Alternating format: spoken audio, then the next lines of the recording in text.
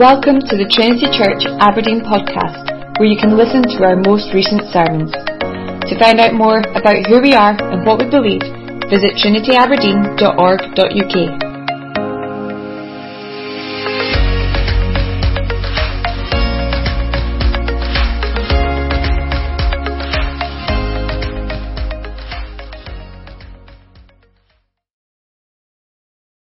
Second Samuel chapter 4.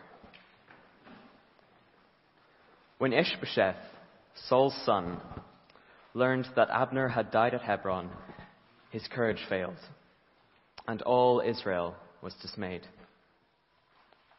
Now Saul's son had two men who were captains of raiding bands. The name of one was Baanah, and the name of the other Rechab, sons of Rimmon, a man of Benjamin from Beeroth. For Beeroth also is counted part of Benjamin. The Beerothites fled to Gittim and have been sojourners there to this day. Jonathan, the son of Saul, had a son who was crippled in his feet. He was 5 years old when the news about Saul and Jonathan came from Jezreel, and his nurse took him up and fled, and as she fled in her haste, he fell and became lame.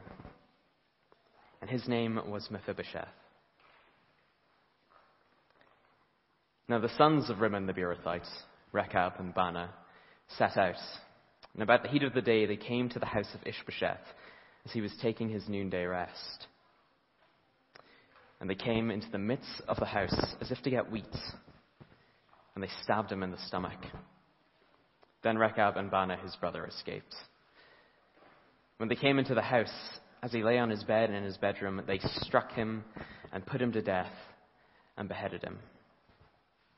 They took his head and went by the way of the Arabah all night, and brought the head of Ishbosheth to David at Hebron. And they said to the king, "Here is the head of Ishbosheth, the son of Saul, your enemy, who sought your life.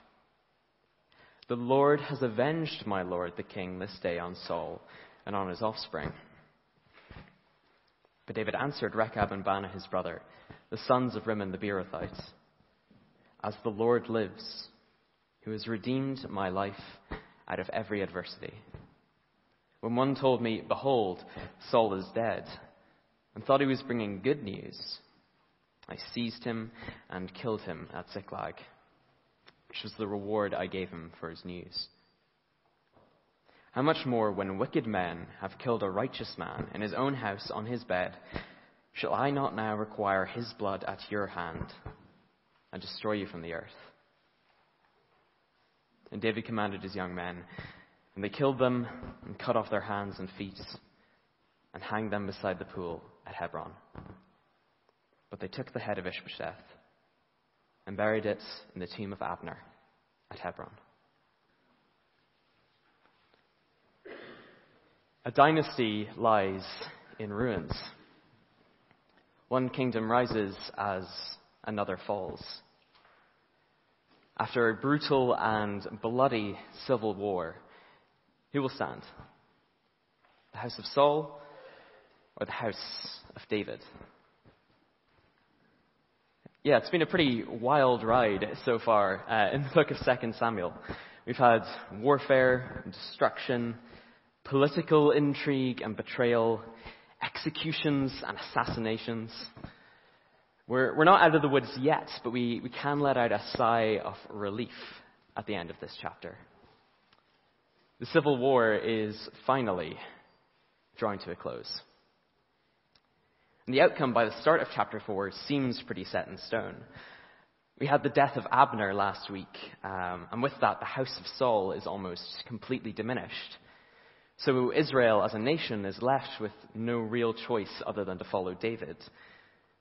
But the question still stands of what kind of king would David be? Not everybody wants to wait to find out. Some people decide to do whatever it takes to secure positions of power and influence for themselves.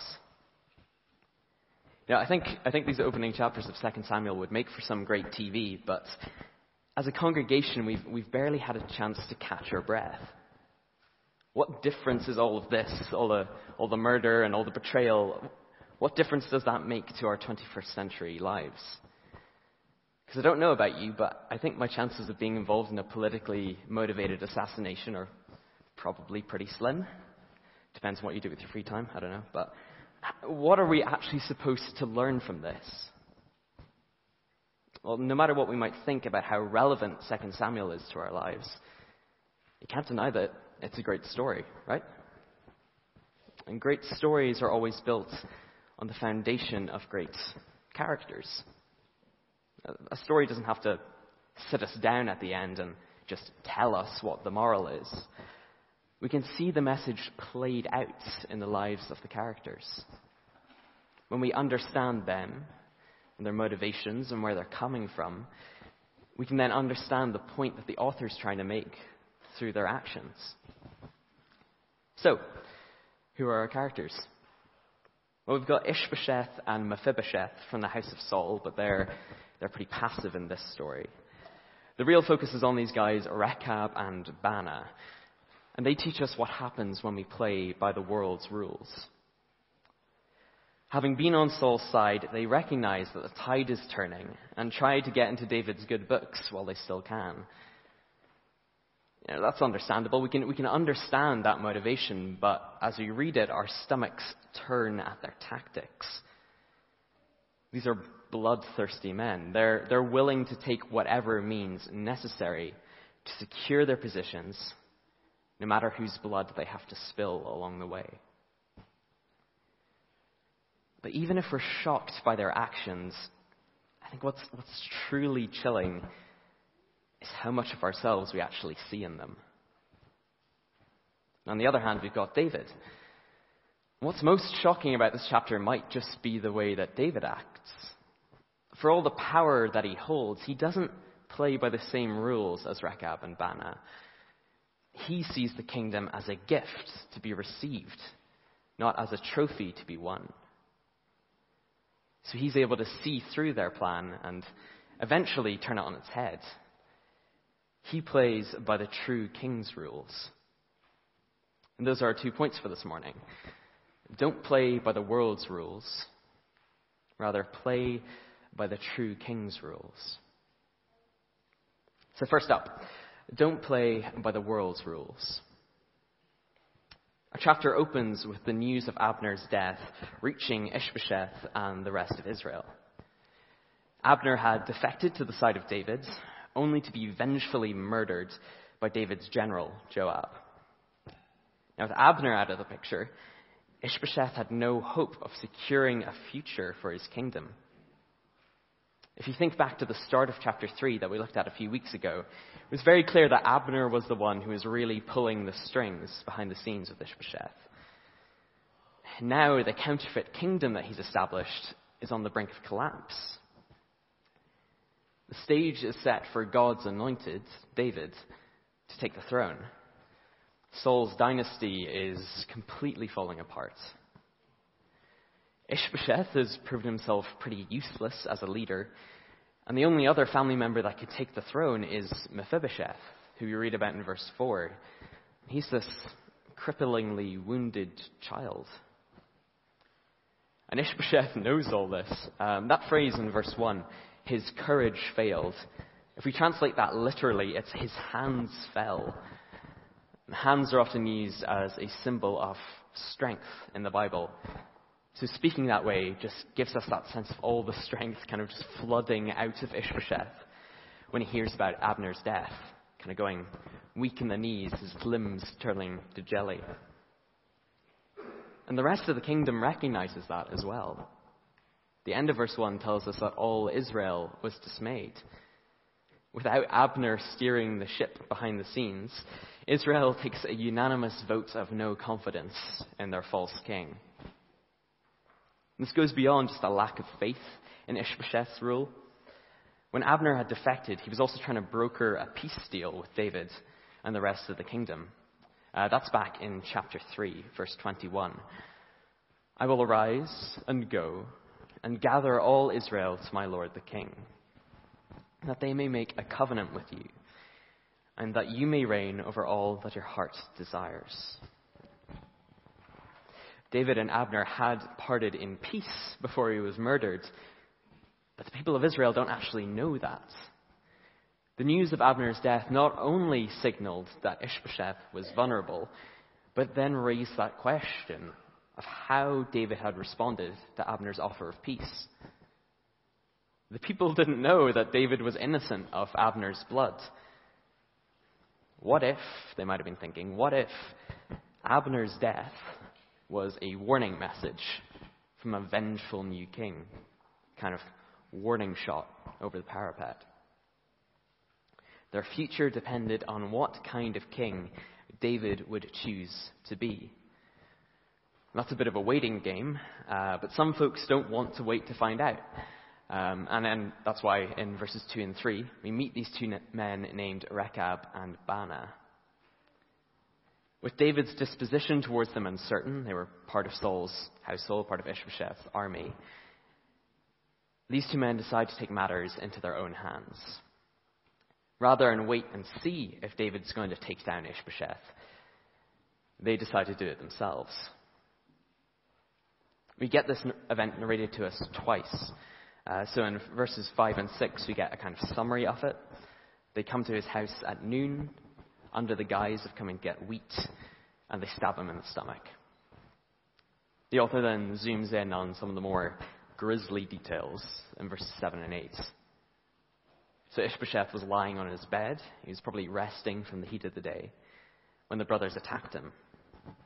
Not only did they kill him, they mutilate him, they behead him, and then they bring his head with them to present as a trophy before David. It is deceptive, premeditated, and cold-blooded murder.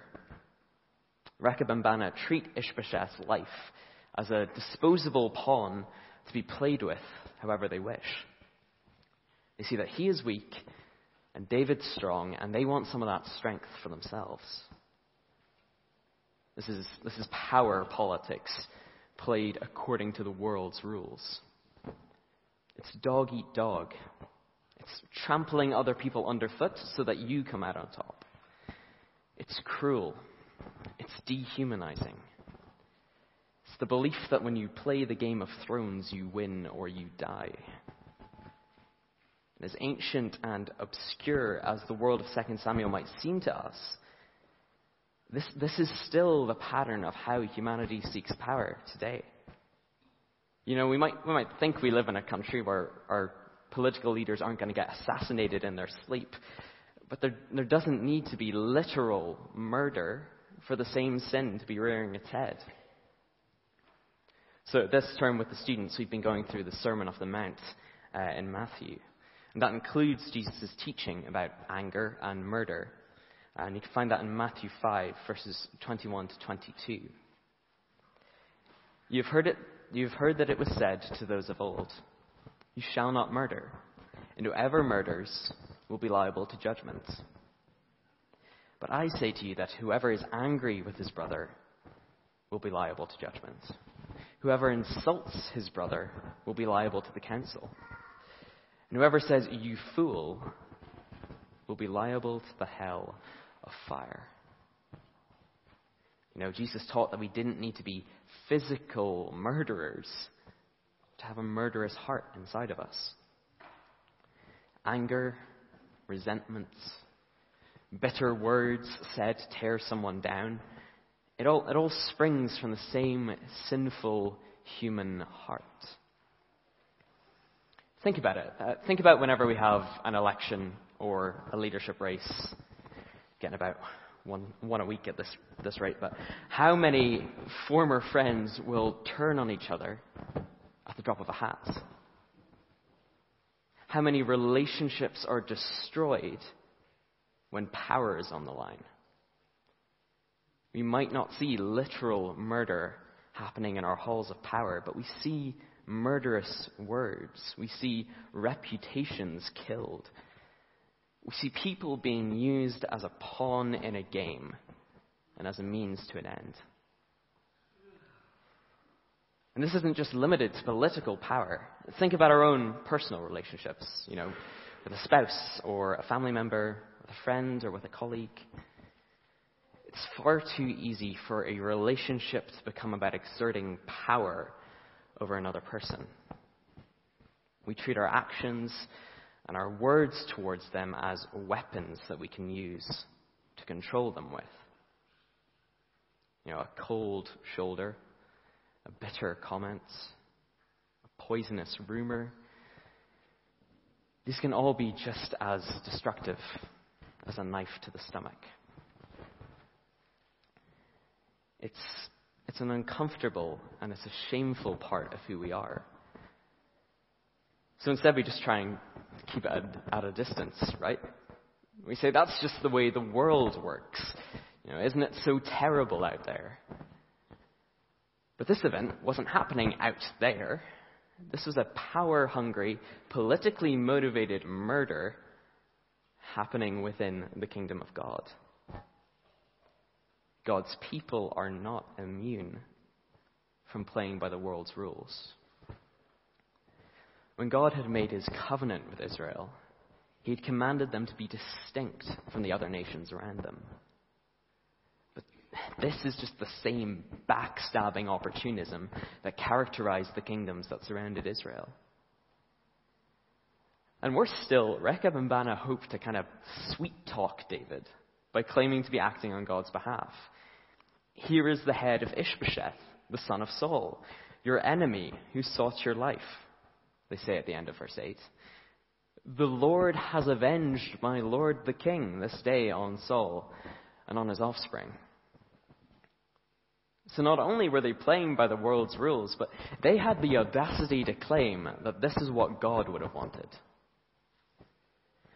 There was a right way and a wrong way to rule in ancient Israel, a right way and a wrong way to handle power.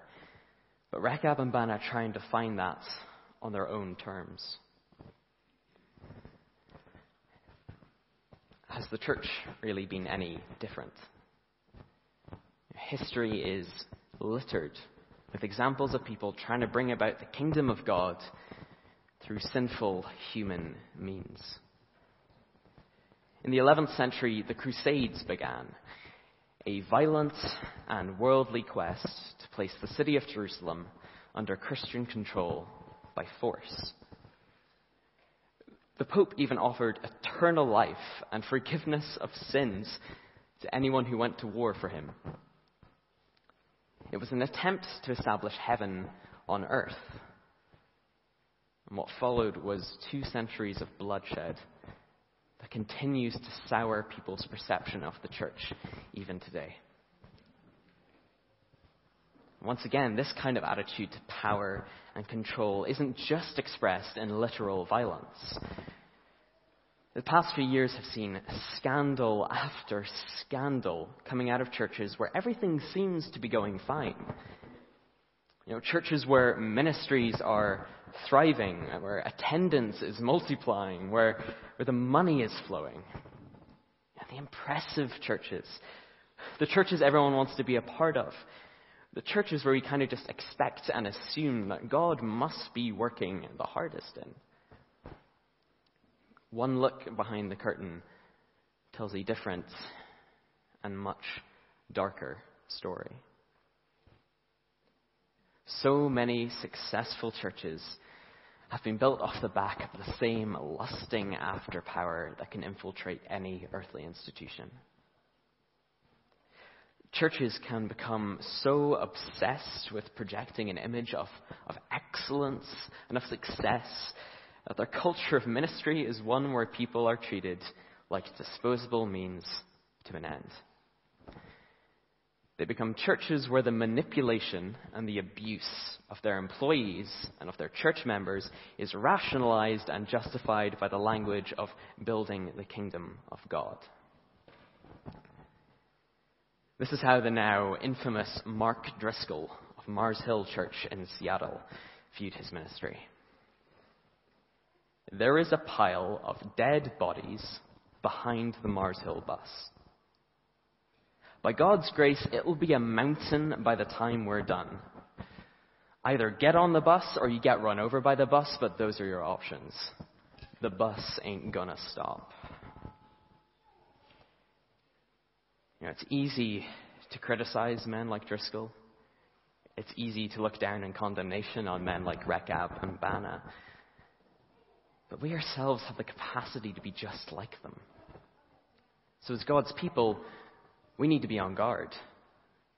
We need to constantly be examining our hearts and the culture of our churches to see if this worldly attitude to power and to influence is creeping in. If it is, we need to take serious action.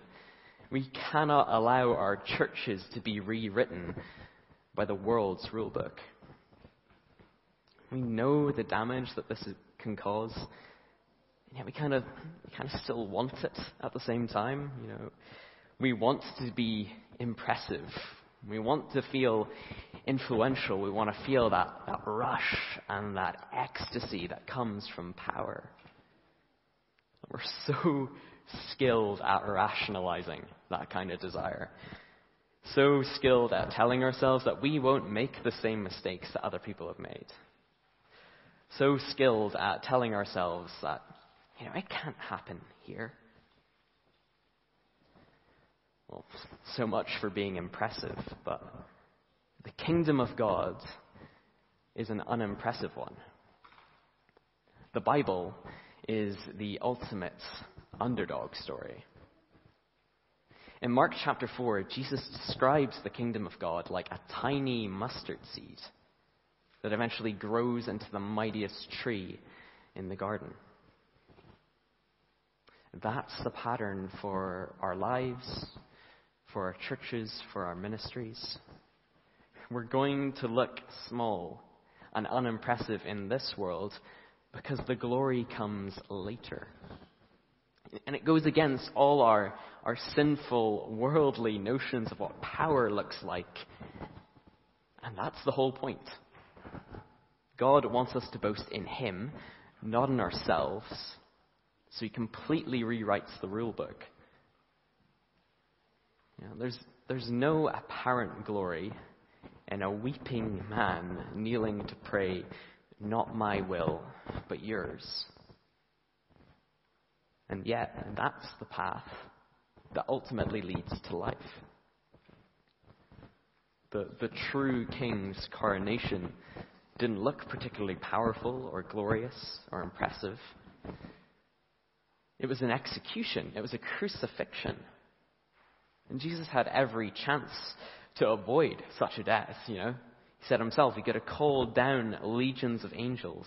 He could have taken back the world by military might. But instead, He submitted Himself humbly to God's plan and God's timing. Maybe we can find it easy to, imagine Jesus ruling like that. We probably tend to think of Him, He's sat by a lake, He's probably got a kid on His lap, He's teaching His disciples to love their enemies. How could that kind of rule, that kind of kingship, that kind of love be possible in a kingdom like the one we've been reading about in 2 Samuel? Well, it's not necessarily easy to see. We might not see the full light of Jesus in this specific chapter. But we see little glimmers of Him in David. And that brings us to our second point. Play by the true king's rules. So a long time has passed since David was promised that he would inherit the kingdom. He was anointed as a young boy all the way back in 1 Samuel chapter 16. And since then, his life's been in near constant danger. He's had Saul, then subsequently Ishbosheth, fighting to cling on to their own power. It's been a dangerous and an arduous road for David. But now suddenly he finds himself with the kingdom within reach. I can't help but wonder what might have been going through David's head once he realized it was just him and Ishbosheth left on the playing field. No doubt the temptation to act in the same way as Rechab and Baanah would have reared its head. David was no stranger to that. He'd been in this situation before. Back in 1 Samuel chapter 24, David had the opportunity to sort of stealthily kill Saul whilst hiding in a cave. And David's men egged him on, They believed that this chance to kill Saul was a gift from God. Sound familiar? Even with the chance to take the throne by force right there in front of him, David actually withheld his hand. He knew this wasn't the right way or the right time for him to become king. So when Rechab and Baanah come to him and they claim to be acting on God's behalf, David recognizes that he doesn't need their help. Verse 9, "As the Lord lives, who has redeemed my life out of every adversity." David was by no means a perfect man. We've already seen plenty of that over the last few weeks. But he has got this going for him. He knew that God had promised him the kingdom. He knew that God was faithful and would give him the kingdom at the right time. So he could wait with patient faith for that day, resisting the temptation to see and take the kingdom for himself and by his own strength. He didn't take pleasure in the cloak and dagger tactics of men like Rechab and Baanah. He understood that to be God's anointed king meant playing by different rules. It was the same for Jesus and then some. He could have rode into Jerusalem all guns blazing to take down his enemies. Instead, he rode in on a donkey and he let his enemies kill him. The mustard seed had to go into the ground if it was going to grow into a tree. The true king just simply doesn't look like the rulers of this world. You can imagine how Rechab and Baanah might have been feeling when they stood before David. They're probably picturing the positions of power and influence they're about to find themselves in, sort of imagining the lavish homes they're about to acquire. It's like when the apostles James and John come to Jesus and they ask to sit on either side of him when he brings his kingdom and glory, completely unaware of the kind of king they're trying to bargain with. If you've been with us since the beginning of our trek through 2 Samuel, you might be getting a bit of deja vu at this point. All the way back in chapter 1, a young man had approached David with Saul's crown in hand, claiming to have killed the former king in an attempt to get into David's good books. It's the same kind of situation. And David makes reference to that in verse 10. "When one told me, 'Behold, Saul is dead,' and thought he was bringing good news, I seized him and I killed him at Ziklag, which was the reward I gave him for his news. How much more when wicked men have killed a righteous man in his own house on his bed, shall I not require his blood at your hand and destroy you from the earth?" Not only does David condemn Rechab and Baanah's selfish actions, he turns their plan on its head and has them executed instead.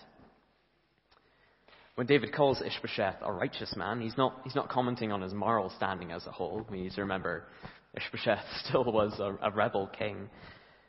But rather he's pointing out that Ishbosheth had done nothing to provoke the violence of Rechab and Baanah. David treats the life of Ishbosheth, his enemy, with dignity. Not as something disposable to be used in whatever way suits him. Because, in some ways, Ishbosheth's death was good news for David. The opposition was gone and the kingdom was finally his. But David had faith that God's promises would be fulfilled no matter what. God had delivered him out of every adversity so far, and David trusts that he would do the same in the future. It was God's hand that would place him on the throne, not anybody else's. So in verse 12, the murderers receive a death more brutal and more shameful than the blow they dealt to Ishbosheth, whereas this counterfeit king is laid to rest in peace. This is the type of patient, faithful leadership that Israel needed. They wanted to know what kind of king David would be, and now they had their answer. Saul before him had been the type of king who played by the world's rules, the type of king who saw and took whatever he wanted. But David waited patiently for what he knew God had promised him. Saul saw David as a threat and tried to track him down to kill him. But David wanted to show grace and mercy to the man who sought his life. And that's why we get the mention of been practicing this all week, Mephibosheth in verse 4. He's the only surviving member of Saul's house. He's a young grandson who flees with his nurse for their lives after the death of Saul and Jonathan, suffering an injury that ends up crippling him in the process. His physical condition probably wrote him off as a future king, but by nature of being the grandson of a former rival, he could have been seen as a threat. Most ancient rulers wouldn't have taken that chance. They would have sought his life and just not risk any potential conflict in the future. That was the kind of attitude that Saul had towards David. But instead of future conflict, this verse is actually planting the seed of future grace. I don't want to spoil the rest of the story, but David will eventually seek out Mephibosheth, not to kill him, but to show kindness to him. His patient trust in God's timing and God's grace empowers him to rule with grace as well. David doesn't run Mephibosheth over with the kingdom bus. He parks the bus and invites him to get on board. That's just one small instance of grace. Imagine that bus stopping again and again to pick up the weak and the wounded. That's what Jesus does for us. Jesus is the fulfillment of all that was good about David's reign. A gracious, just, patient king. It's the type of leader we all need. And not many kings ruled like David in the Old Testament. Even David himself didn't live up to his own standards. He sinned. He died. But that wasn't the end of the story. Centuries later, the perfect king did come. Like we saw earlier, Jesus didn't gain his kingdom through playing by the world's rules, but by humbly and by patiently submitting himself to the Father's will. And Jesus' perfect obedience means that his kingdom is eternally secure. And I know it doesn't always look that way, and it doesn't always feel that way. In an increasingly secular culture, we can feel like the tide is turning against us, and so we get on edge, we get scared, we get angsty, we get hostile. We feel the need to take matters into our own hands and defend God's kingdom for him. We always kind of think like that, but every generation of the church has felt like that. And here we are. The church still stands. God doesn't need us to defend him. He's the one who redeems our lives out of every adversity, not the other way around. And redeem us he will. The Bible ends with a beautiful image of the kingdom of God being made perfect on earth. Until that day comes, we live our lives according to the true King's rules, with the sure hope that he will return. Even if the world feels stacked against us, even when we want the church to look and feel more impressive or powerful or influential, we live like mustard seeds. Weakness now, glory later. Jesus is coming again to fully establish the kingdom of God. So that means we can wait with patience. We can pray with confidence. Your kingdom come, and your will be done. Amen.